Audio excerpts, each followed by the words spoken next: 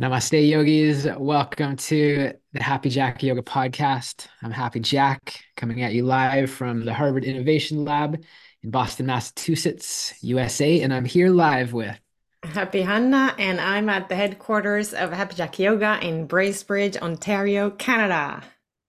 welcome Woo! home. You made Thank it you. home to Canada. I love it. And it's really nice to be here. It's nice to be here. We got beautiful souls from around the globe who are joining us. And, something I want to say right off the bat. I checked this morning, and so far, Hannah, we've had just over 1,400 downloads, which is super cool, over the 22 episodes. And we would be so curious to know, like, who out there is listening to this. Like, we get to see Amy and Yada and Sue and Lorna and, many of the other yogis who join us here live regularly. But we have no idea who these other, hundreds of people are. And so if you're out there and if you catch an episode and, please let us know. Send us an email to info@happyjackyoga.com. Periodically I'll get email or I'll get like Facebook messages from colleagues at John Deere from many years ago. And I'm just curious, like, are there John Deere colleagues out there listening? Probably not so many. Are there, yeah, who is out there? We'd love to hear. So send us an email. And also, if you happen to be listening, if you haven't already, please consider giving us a 5-star review on Spotify or on Apple. That way, more people are going to find the yoga goodness. I don't know. What do you think, Hanna? If you were to guess one person out there or one group of people, who's listening? I think it must be friends of us, and Hmm. yeah, friends and people who know us. Maybe they want to hear what we're up to. That's probably a good guess. Yes, Mhm. definitely. And community and students. Very cool. Well, the one thing, we really want to open with today. As you know, this is episode 22, and really we're still finding our voice, we're finding our flow, we're, constantly innovating. In fact, we're always going to be innovating. I think that's important with any initiative. But something, you brought up just the other day, Hanna, when we were kind of talking and preparing for this, that in a way we've lost sight of some of our original vision. It doesn't mean anything, a bad tangent in any way happened, but we kind of lost sight of some of the vision we had. We're having specific main topics to do with yoga. And, we had all this fun with hot seat questions at the end and having fun with, personal updates at the beginning. And all of that is good stuff. And it's also very relevant for, the yogis that we see here live with us right now, and maybe those closest to us who know us well, who would be, genuinely curious in what we're up to in our lives. But, as you pointed out, for people who don't really know who we are, who's Hanna, who's Jack, it would be, it's good to also make sure we're delivering useful, actionable yoga content that people can, take away and implement in their lives. So maybe I'll bounce it. What was, if you want to say more on that, but I think that was a really great distinction.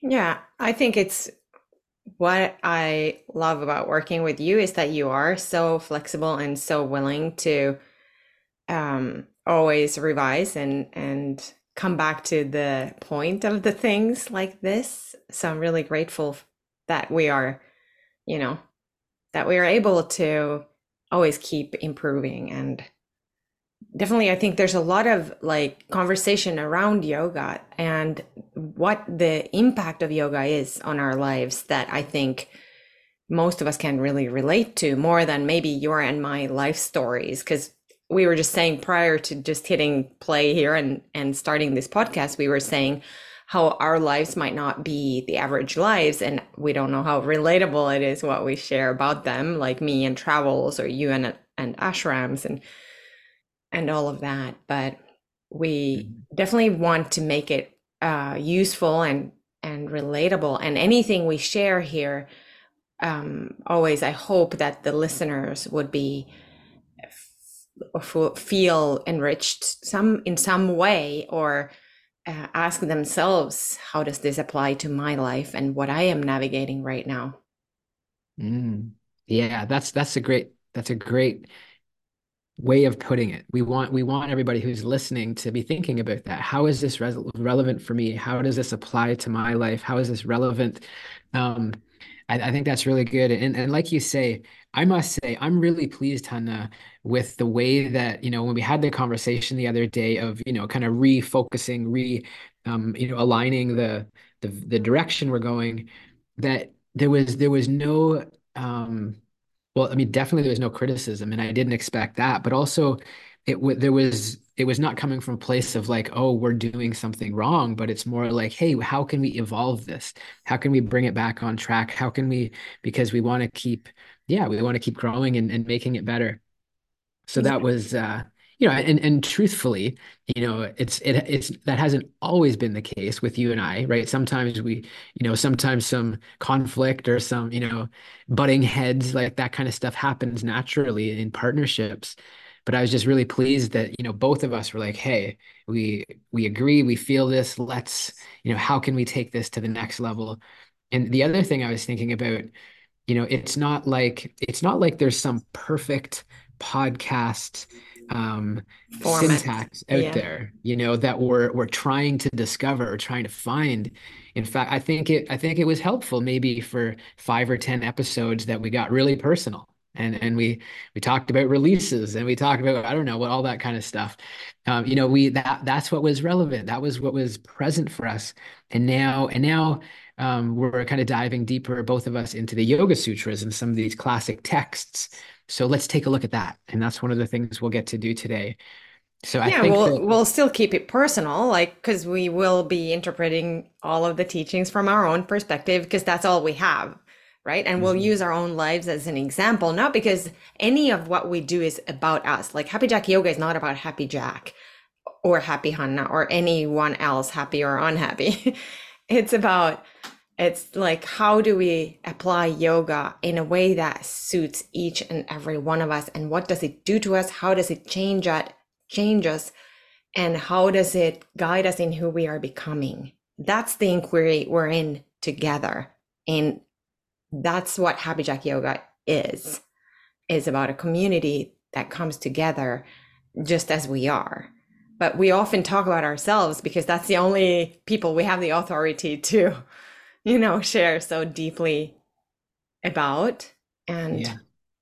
I just wanted to kind of, we will share yogic teachings and we will hopefully keep it relatable and personal. Yeah, and that's something that we share in a lot of our training, certainly our 200-hour training, is we want to practice speaking from a place of I. Because if it's too much like, oh, you should do this and you should do this and you should do this, it's like it's preaching or it's coaching or trying to change somebody, versus when we share from our own personal experience, people can relate with that.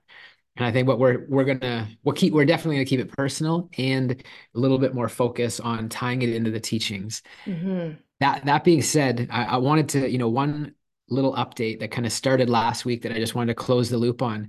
I'd mentioned how I had this, really tight, sore hip flexor.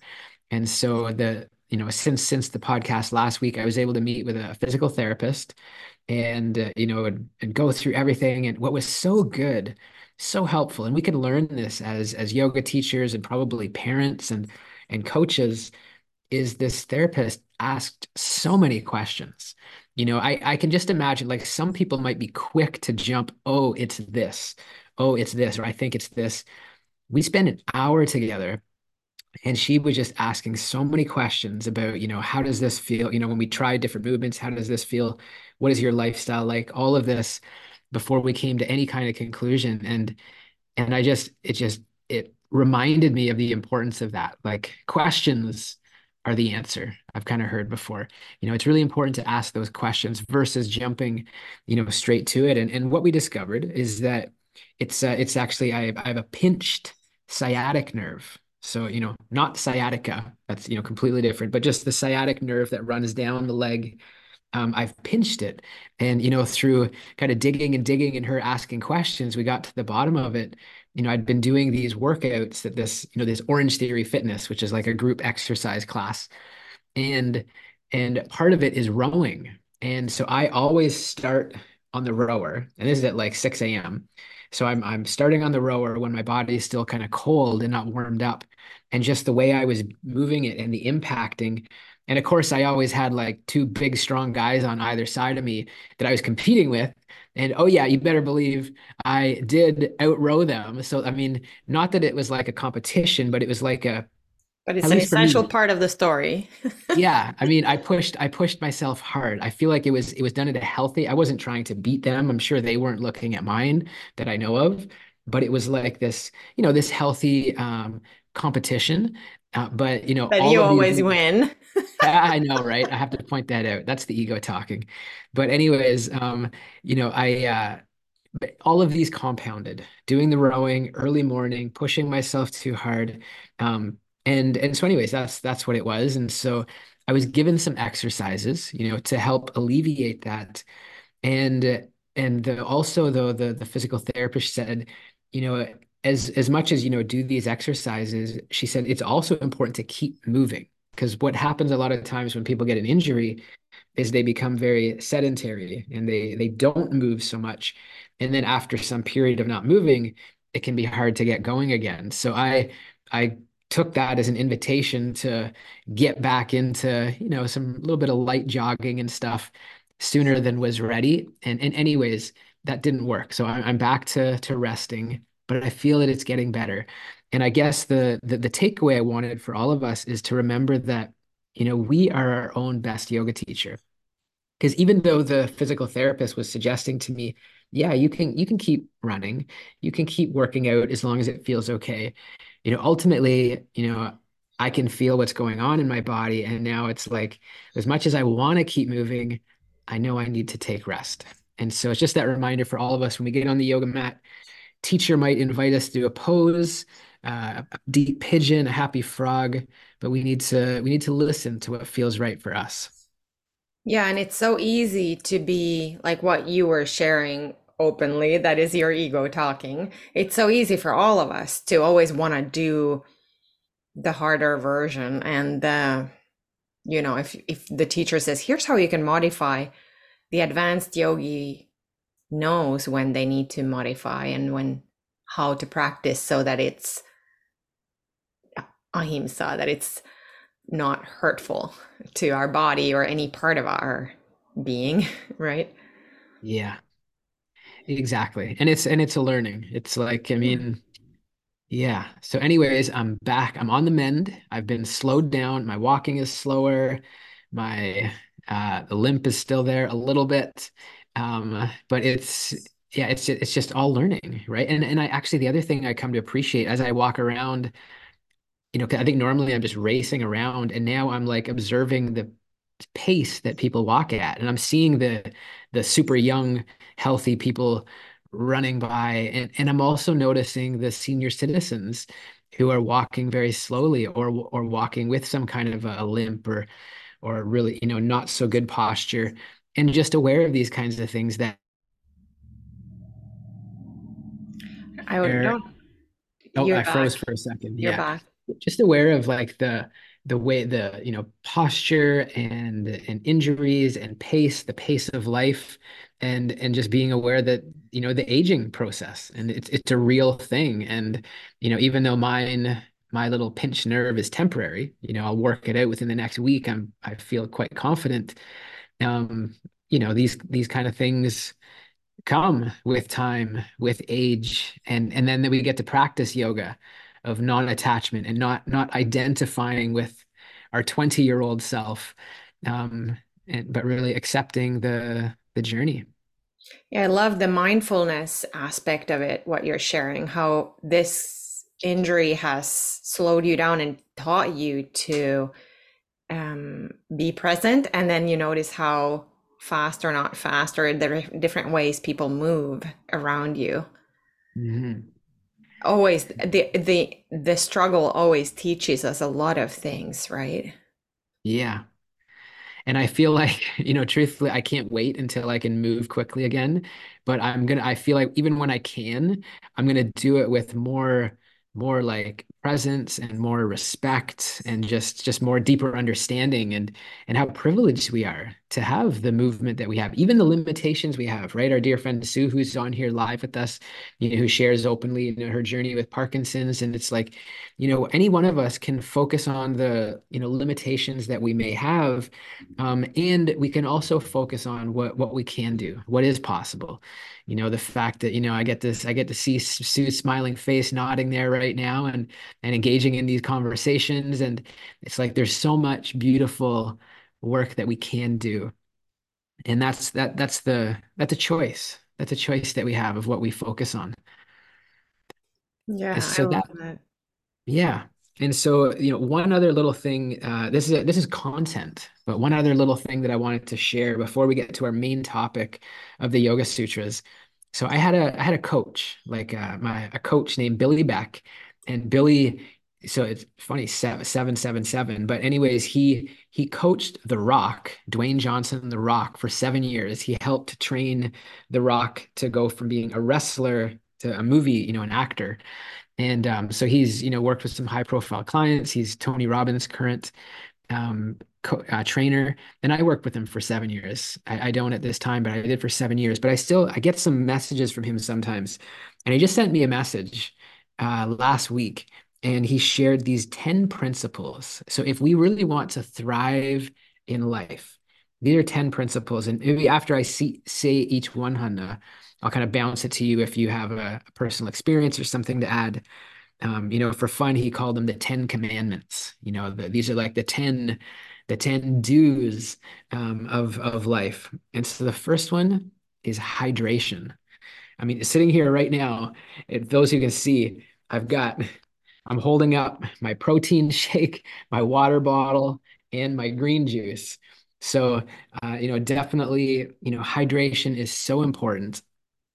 And the key, like kind of the metric that they say, just a simple rule of thumb is to drink half your body weight in ounces. So what does that mean for those of us who are not strong in math? So if you weigh 200 pounds, then you would drink 100 ounces of water, which is about 3 liters of water. And my experience is, most of us are dehydrated. I mean, that's actually just the facts of reality. Our bodies are 65 to 70% water, which is kind of crazy. So we're made up so much of water and just the importance of hydrating. And I'll just share my practices and I'll bounce it to you, Hannah, for your thoughts. But something I do, I like to, what do you call it? Like front load. So I drink a ton of water in the first half of the day because I notice if I do it in the end of the day, then I have to wake up too many times in the night to go pee. So I like as soon as I wake up, that's when I'm drinking, I mean, this massive glass jar of water and just drinking as much as I can for like, right up until about 4 p.m. And then from 4 p.m. till bedtime, those last few hours, I'm just sipping at the most. And then that way I don't have to wake up and go pee a bunch of times in the night. But I feel like it makes such a difference, like just like for mental clarity, for the physical repairing of our muscles from any exercise we do. I just so anyways, that's number one, hydration. I guess my wish for everybody out there. I see Yada taking a drink. I saw Sue taking a drink. If I missed it, Amy, grab your water bottle, grab a drink. Nice, love it. What are you thinking, Hannah, when you hear that hydration? I think it's great to remember, and also I don't like when it gets so extreme that we have to do all kinds of things and we can't sleep at night and all of that. I think yes, hydrate and then let's leave it at that. That's my taking. And also, Yeah. it's going Well, to take a while if we're going to go through 10 commandments like this. It's okay, going to I'll take do the it whole quickly. podcast. Okay. Second one, eating food closest to the source. Boom, simple. Not processed, food closest to the source. Third one, commit to structured eating times, right? Our body, it thrives on consistency. So, as best we can, we got to be flexible, but, consistently eating at the same times. The fourth one is eating within a certain window, like a 12-hour window. Some people do even more extreme intermittent fasting, But, just so to give our digestion a break, just so we're not eating from the moment we wake up till we go to bed, kind of having a window. Number five, sleep hygiene. Sleep, again, body thrives on consistency. And so, going to sleep, waking up same time as best we can each day. I mean, really coming back to yoga, it puts our body in a sattvic state, a healing state when it's when it can anticipate, when it gets to sleep, when it gets to rest. Number six, strength, getting strong. It's and this is something Billy said. He said that the number one anti-aging phenomenon right now, according to all of the science, is strength training. And we might not, I'm not putting that out there as a fact myself, but just like the importance on so many levels of doing some kind of, challenging our muscles, etc. So 3 times a week resistance training. Number seven, 3 times a week cardio. Doesn't have to be like for some hours, even just 15 to 30 minutes per day, but we got to get out of breath. We got to challenge our body, get out of breath. Number eight, easy for us yogis, daily meditation and daily breath work. And really cultivating this so that it's not just something we do for 10 minutes on our meditation cushion, but it's something that we have a moving meditation when we're doing cardio or a moving meditation when we're doing strength training. Number nine, this perhaps one that you don't agree with as much, Hannah, but if somebody has an intention of either losing fat or building muscle, then the only way to really track progress is to each day to track our body weight, our total calories, and protein intake. And I'm not suggesting that a person does this for the rest of their life, but having gone through a period of time where I did that, like I tracked my weight, the total calories and the total protein, and then I figured out like what really works well. And then now I just do it. I don't need to weigh anything. I know the right amounts. So that's kind of a good one. And then number 10, super important, is the beliefs that we have. So like having some kind of a visualization each day, even 15 minutes before we go to bed, thinking, focusing on the things we're grateful for, focusing on the things that the blessings that we have in our life.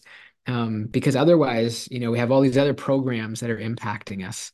And so choosing visualizations, incantations, intentions to create our life.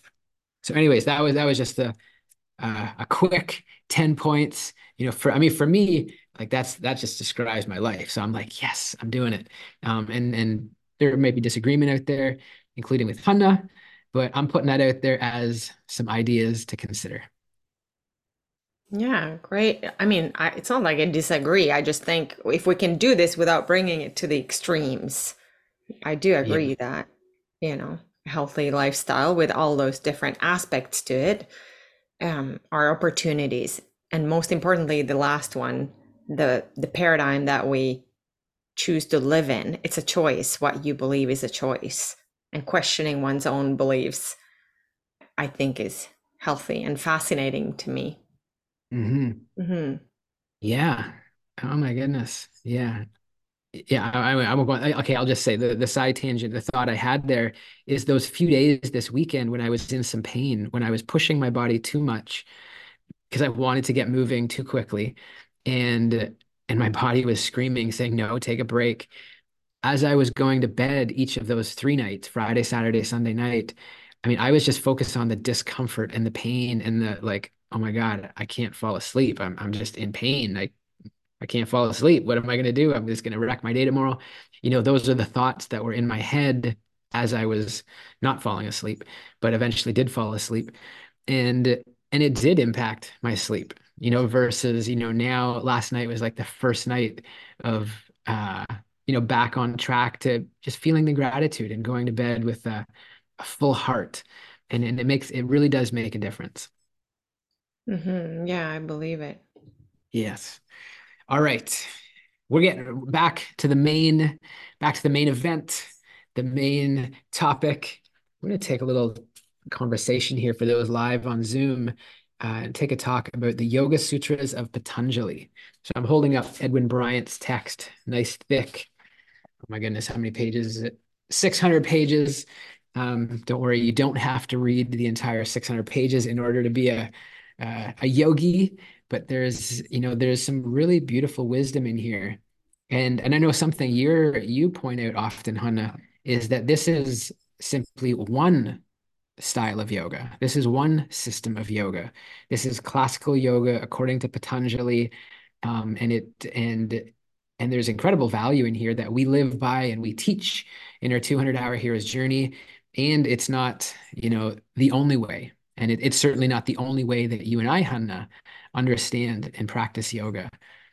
But without, trying to say everything about every path at once, shall we have a little conversation? Yeah, I just want to kind of add to your introduction to the idea of the Yoga Sutras by Patanjali is also that even if it might not be the the one and only text that you and I might study and appreciate, there's a lot of deep wisdom that does apply to everyone, no matter what path you're on. Kind of like, I don't know, different religions or belief systems will have deep wisdom that we can all benefit from, even if we, might not be practicing only that, or. So I think that's why it's fascinating to look into the sutras for anyone who's interested in yoga and yoga philosophy. Yeah, exactly. And so what we're going to do here, it's kind of cool because right now I'm studying it here at Harvard Divinity School with our Professor Clooney, who some of you met the other week in our Krishna and Christ course. So we're really doing a deep dive this whole semester. So probably over the next 10 weeks or so, periodically we'll share some wisdom from the Yoga Sutras. And it was funny, Professor Clooney in class, he kind of made a joke. He said often at the end of like when he's leading courses where we're exploring the different paths of yoga, when we're talking about the Bhagavad Gita and Bhakti yoga, and we're talking about classical yoga from Patanjali and Jnana yoga, the yoga of wisdom and karma yoga. And sometimes when we get in, these deeper philosophical questions, he said some of his students would say, thanks for the course. Now I don't know what yoga is anymore. It's almost like we get a little bit confused, right? Because it's like, well, what is it? I thought it was this. Now it's this. I thought yoga was union.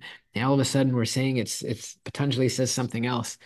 Um, so let's go into this, giving ourselves permission to not be attached to one simple single definition of what yoga is, and ultimately the cool thing is every single one of us, we get to decide, what is yoga for us? How is it meaningful for us? And nobody can argue with that because like I really believe at different stages of our yoga journey, yoga is going to mean different things. And so, I mean, we could go to a guy like Edwin Bryant, who's been a yogi for 50 years, and he may have a strong opinion about what yoga is. And it's true. It's his truth. It's his experience. Um, Yet maybe he can't speak to, someone who grew up or some, to where we are in our journey if we've just been doing this for a few years. And so let's not, I guess I'm speaking to myself here as well. Let's not compare ourselves to other people, to more experienced teachers or practitioners, and let's trust ourselves and where we are at. And kind of come into this conversation with that perspective. Yeah, like with a curious mind, kind of like if we were exploring something rather than even deciding, just exploring what is there and how that reveals itself to us. If there's a piece of wisdom or even a word, like if there's something from this conversation that stays with you, maybe it's a word or a thought, then bring that forward into your day, maybe journal around it or talk to your bestie and look at the world from with that lens of that word or that piece of information. It's an exploration. Yeah. That's it. That's great. And so, well, let's dive in. So we'll dive in with the first Yoga Sutra. It's a classic. We used to chant it in India, or we often, whenever we go to India, as part of our retreats and our teacher trainings. And that sutra is Atta Yoga Anushasanam. Atta Yoga Anushasanam. Did you want to repeat that? No. Oh, I thought you were I like thought on you the edge of wanted your me seat. to. You're like on the edge of your seat, ready to do it. So, I mean, we don't have to break down all the Sanskrit, but there's just some really basic things here to understand. Atta means now. It means now or here. So it's like right now, right here. And Anushasanam so Shasanam is the teachings of yoga. And what's really interesting is this anu. And what that anu indicates is the continuation. So now the continuation of the teachings of yoga. And so that's a really important distinction. Patanjali himself is not saying, "Hey, I'm inventing yoga right now, 200 AD or whenever this was written." He's not saying, "Hey, I'm the inventor of yoga, here it is." He's saying now the continuation of the teachings of yoga. It's And like a he really, river of wisdom that is flowing to us right yeah. now in this present moment when we study or discuss or explore these teachings of yoga. Yeah. And that's, I mean, for us as yoga teachers, that's really the case, right? None of us are inventing yoga. Like, there's not one asana pose that we have invented. There's not one mantra we've invented. There's not one pranayama practice, right? It's like it's a continuation. And we get to make it our own. But certainly Patanjali, he systemized it and simplified it and just really like put it together in this nice package 195 very brief sutras. And that's the first one, really opening up the conversation. Do you want to talk a little bit about what a sutra is? Yeah, I mean, literally what it means is a thread, a thread. And so you can think about it like if you're going to thread, well, Hanna, you're a knitter. Yara, you're a knitter. I'm sure several others here are knitters. And right, when you take these threads and you thread them together, well, you can create something beautiful. And that's why it's important, as we sometimes joke in the West, and we look at the 8 limbs of yoga, well, everybody jumps to limb number 3, asana. It's like and hangs on to that asana limb, and which is a very good limb, an important one, but it's only one limb. And so these sutras, it's if we think of it as like a thread, it threads together the information, and it's very simple. It's very short and succinct. Professor Clooney joked, this is obviously totally a joke, but he would say for those saints and yogis who are writing these sutras, there's many other sutras, Kama Sutra, Yoga Sutra, Brahma Sutra, but these authors who are writing the sutras, they would give up their own mother if they could shorten a sutra by one syllable. Obviously, it's a joke, but the point being, they did everything they could to to capture the essence of the teaching without any extra filler. And that fits with us, Han, in our hero's journey, right? Because we're really encouraging our teachers to use essential language. And I know I can be the first one very guilty of talking too much and saying too much. And there's It's real a power. practice. So it's Yeah. it's it's not that we are saying we're doing it perfectly because we teach it. It's something Mhm. we cultivate or aim to cultivate, sometimes with Yeah. more success and other times with less. But I really appreciate how you explain the sutras and the since they are so condensed, they're like vitamin capsules. You take it and then it absorbs into your system.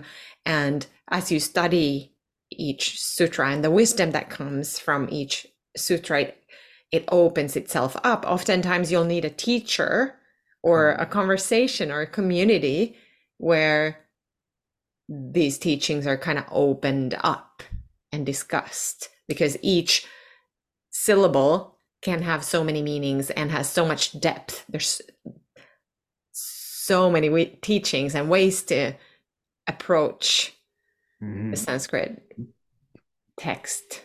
Yeah, that's right. And that's what satsang is for. For those who come to our satsang, the yogis live with us and many who are listening, we've evolved that to really be like a beautiful community sharing circle. which is what satsang is. Mhm. And in the most And traditional we do it on sense, Sundays with our community every Sunday. every Sunday, 9 a.m. Eastern, community comes together. Love it. And in the most traditional sense, like in India, satsang is often it more begins with unpacking some teaching, some Sanskrit verse, something like this. But then it certainly opens at the end with sharing and with questions. So you're right. It's this is not meant to be studied on one's own. But I mean that's why Edwin Bryant on those 195 sutras, like you could read through them in 15 or 20 minutes. But Professor Bryant has written 600 pages to translate that to really, and that's very thorough, obviously. But yeah, Mhm. And so the first sutra says, here now come the continuation, the teachings of yoga. yeah. And it's the first kind of wisdom that this text offers.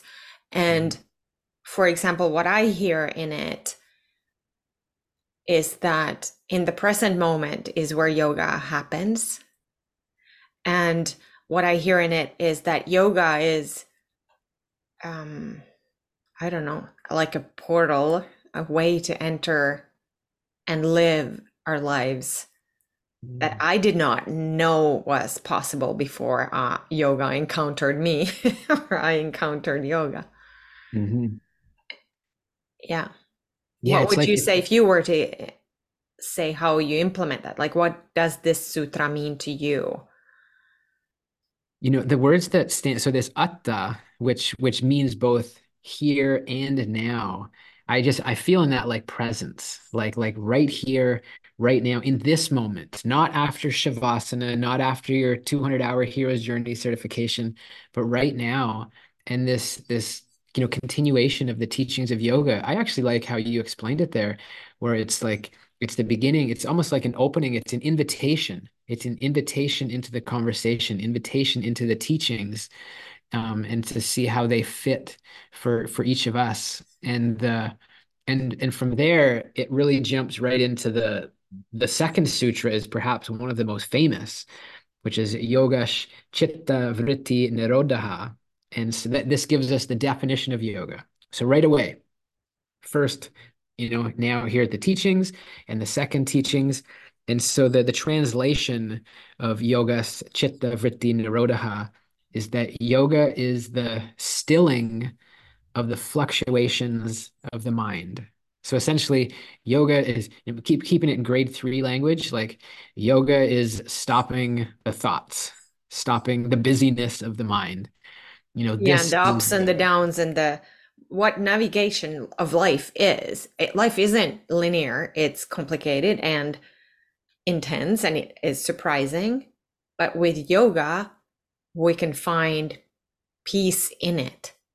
Would, Mhm. wouldn't that be yoga is like a solution, a, a way to live through the navigation that brings peacefulness because it stops the crazy. Yeah. Yeah, and it makes sense. Like if we think how if we've ever had the experience, I know I have, and we've heard many yogis share.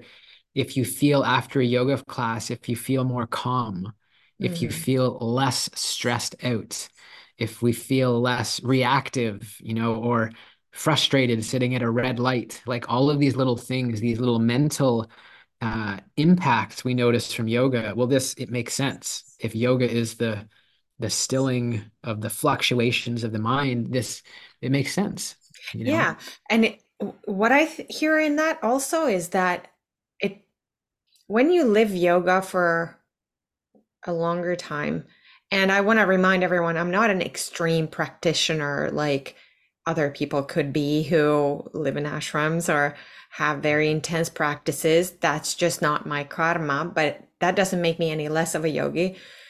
It's not the amount of things we do that defines it because each of us have our own way to apply yoga.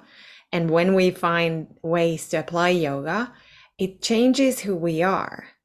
And I'm sure we've all heard so many stories about how yoga has provided a platform, an alternative platform to navigating whatever difficulty a person is navigating, whether it's kind of not such big issues or big issues. It could be grief or life transitions or anything where we come to look for yoga. And when we apply yoga, when we put ourselves into the stream in the present moment of yoga, it changes our life experience and how we respond to life. So the extremes won't be kind of pulling us like, what's this called when there's like the strings that pull? Do The you know, like, puppet. yeah, right? Mm. And so again, it's not like yoga is the stillingness, there's no more thoughts. There is, because we're human beings. As long as there's consciousness, there's going to be a thought, right? And there's going to be experience and there's going to be patterns and all of that. But with the yogic practices, which could be breathing and yogasana, maybe meditation, maybe reading sacred texts, however that, and the ratio of those might vary from each of us, how much we engage in those different yogic techniques, then most of us here who've been doing yoga for many years, we can see how yoga slowly has um, kind of evolved us into human beings that I don't know that I would have access to or I would be if I had never encountered yoga. And I think you can also share a lot about that, Jack, how your recent bhakti yoga has mm, influenced you, right? Yeah, for sure. Yeah, I mean, it impacts in so many ways. I guess I want to be careful not to go too far off track by going into bhakti. Um, but just, just thinking about, what you said, and yoga is the, kind of the stopping the thought. So yeah, that's right. One thing you said was how, we're never really going to have no thoughts. And that is the reality for most of us. Now, if we were to accomplish the ultimate goal of yoga, there's the 8 limbs, the last limb being samadhi. If we make it to that eighth limb, in fact, at that point, there are no thoughts. Reality, I've never met anybody that's ever made it there. Of course, we read about a handful of, great saints that did indeed achieve that, but most of us are not going to get there. So that's true. It's a great distinction. So we shouldn't beat ourselves up or feel like, oh, I'm failing at yoga, or I can't do this, I can't meditate, because my Even mind is if the busy. impact of yoga is temporary, even if the calm state of mind that you might receive after a yoga class or a meditation or pranayama breathing techniques, it still does rewire our nervous system and how we respond to life and who we are. So even if we don't achieve the ultimate goal, so to say, Mhm. the practice, I feel like sometimes it's almost like there's like a river of grace or blessings or something that um, changes who we are. And so I don't worry that much about the ultimate goal. And maybe, who knows, maybe we do reach it at times for an instant where there is no thought. Like, we shouldn't rule that out, that it's not, it is possible. And according to this particular book, maybe there's a lot that is required according to this system for the ultimate state to arrive. Mm. But I do think that even a normal person, you and I, who live in the world, these teachings can not just stop thoughts, but transform them. Yeah, that's it. And I want to actually even jump to the next sutra, Sutra 1.3. And because so just for review, so summary, or 1.1 is introducing now here the teachings of yoga. Sutra 1.2 is saying the definition, yoga is the stilling of the fluctuations of the mind. And then Yoga Sutra 3 is Tada Drashtu Svarupe Vastanam, which I see as like really the higher purpose of yoga. So it means when that is accomplished, the seer abides in its own true nature. So when the practice of yoga is accomplished, when we can truly, completely still the fluctuations of the mind, well, then we can see our own true nature. We can see what we are. We're a pure spirit soul, right? We're not a man or a woman or a Canadian or a Finn or, color skin, sexual preference. Like these are all just like external labels that we have, but really understanding our own true nature. And so that's, you know, that's the ultimate intention, the ultimate potential of this practice, Yeah, according to Patanjali. according to Patanjali. And so it suggests that we all of us have a pure spirit soul at our core that we can access if we're lucky with the techniques of yoga. Yeah, yeah. And I think it was Professor Brian. It was either Professor Brian or Professor Clooney or somebody said that actually every world religion, every faith tradition understands and teaches that we're more than just our physical body. Yeah, it was You know, Edwin. I think was it Edwin? Yeah. And I mean the yogis may take it a little further, saying we're also not our mind, and different variables there, but they all teach that we're not the physical body. But I also love, and I'm just going to share one more, the fourth sutra, and that's all we're doing today, because this kind of is the flip side of the third one. So the fourth sutra is Vritti Sarupyam Itaratra, which kind of tells us otherwise, at other times, the seer is absorbed in the changing states of the mind. So what that means is it's like, okay, if we're able to accomplish the practice of yoga and still the thoughts, then we can abide in our own true nature. And we're just like, connected to the divine. We can see our own true self. We can see that we're a pure spirit soul. Um, and then number four is basically saying, but until we get there, the reality is what you just said, Han, earlier. We're going to be in this state of having fluctuating mind. And some days we're going to be very sattvic and very like pure and grounded and a state of goodness. Some days we're going to be rajasic and energetic and passionate and jumping around. And other days we're going to be tamasic, which is more lethargic or lazy.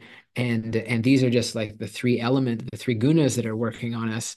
But there's so this is where most of us are going to spend our life, but yet we come back to the practice. And like you were saying earlier, even if we don't get there to that destination, like it's all of the practices we do are accumulative, which means every meditation we do, it's not a failure. It's not even if we don't see immediate results, like it builds up. It's like every day that I mean, everybody here, I'm pretty sure, brushes their teeth probably consistently when they wake up, before they go to bed, or whatever your routine is, right? There's some kind of consistency because we've just done it for so many years. It's like a non-negotiable. And now, as a result of that, we have relatively healthy teeth, considering our age. The same is true with, showering. The same is true with meditation and yoga. And so it's not like, going to the gym and lifting weight once and then we're fit for life. It's not like we can sit on the yoga mat or go to one yoga retreat or one training and then we're just this blissful yogi for life. But every time we do the practice, it's like it kind of builds this spiritual armor. I see it as, and it prepares us, and it prepares us for all the things that are happening and all the things that catch us off guard. And so it's never a waste.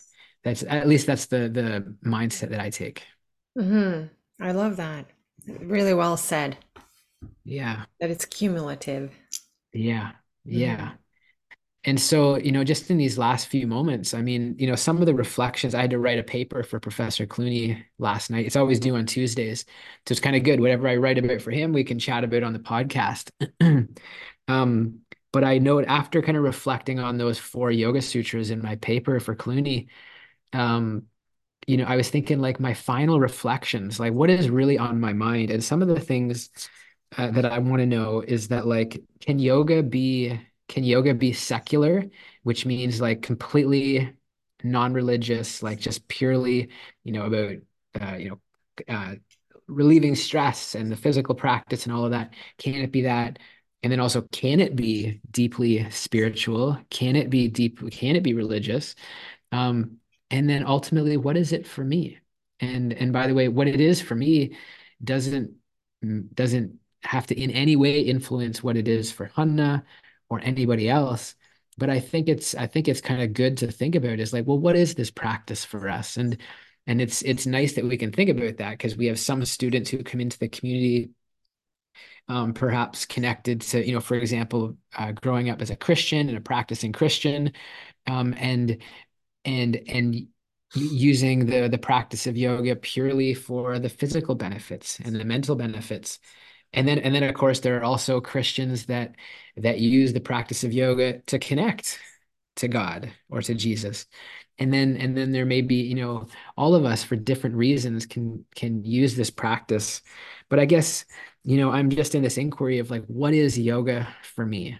And so even though as we engage the Yoga Sutras by Patanjali, yeah, I'm just kind of in that inquiry of like, what is it for me, and how is it evolving? How is the definition evolving?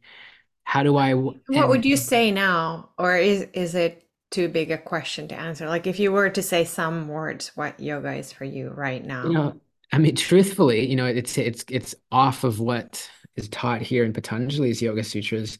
But for me, because I'm practicing more bhakti yoga, it's more about right now at this stage, it's about connecting with the divine, connecting with the divine within me and the divine that's, everywhere that created all of this. That's a very authoritative definition of yoga as well. Not necessarily what Patanjali is teaching, but the cool thing is, even for the bhakti yogis, they fully accept everything that Patanjali is teaching, and certainly say all of this works like this absolutely. Um, and the bhakti yogis believe that by cultivating this relationship with the divine and connecting to our higher self and our best self, anyways, we're going to get those as a side benefit. We're going to get those results of the stilling of the fluctuations of the mind and being able to see our own true nature. But instead of just settling for seeing our own true nature, right? Because like a bhakti yogi might kind of joke of like, hey, I don't want to just empty my mind and see that I'm a pure spirit soul and then just like kind of sit there in a mountain cave and meditate. I want to engage with the world. I want to be a better person. I want to be a better parent, a better partner, all of the different roles that we play, and then serve and contribute and engage in yeah. So that's Yeah. so And that's that that's could be possible maybe to access with a calm mind and mm, so that's why there is no contradiction. It's just maybe a little bit it's almost like Patanjali is like a kind of like a secular technology provider. And then you can use it for yeah. bhakti if you wanted. Totally.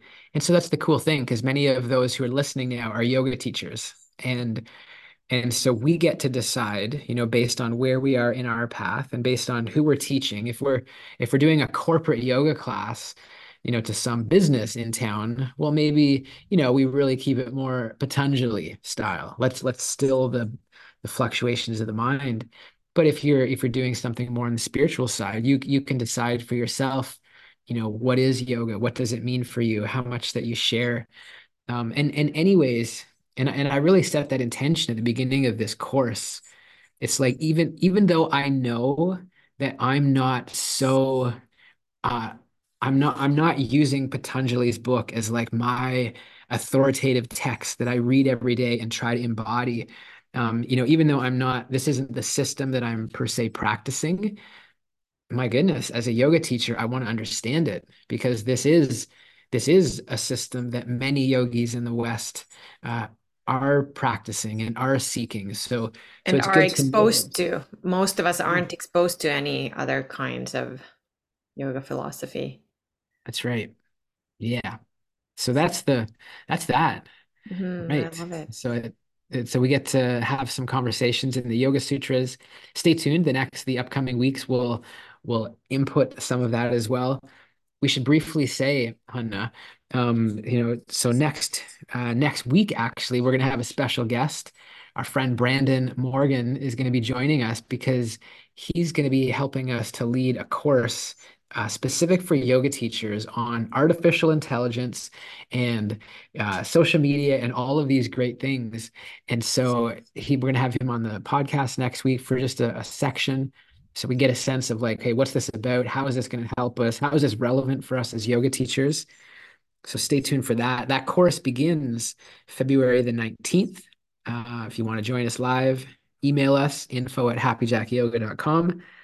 And of course, yeah, thank you for being here. Thanks for listening. Again, if you're out there listening, send us an email, let us know. We'd love to hear from you, info@happyjackyoga.com. If you don't mind, give us a little 5-star review on Spotify and Apple if you haven't already. Help us get the ratings up or the visibility up. And other than that, make it an amazing rest of the day. It's been a pleasure, Hannah. Namaste. Namaste. Thank you. Oops.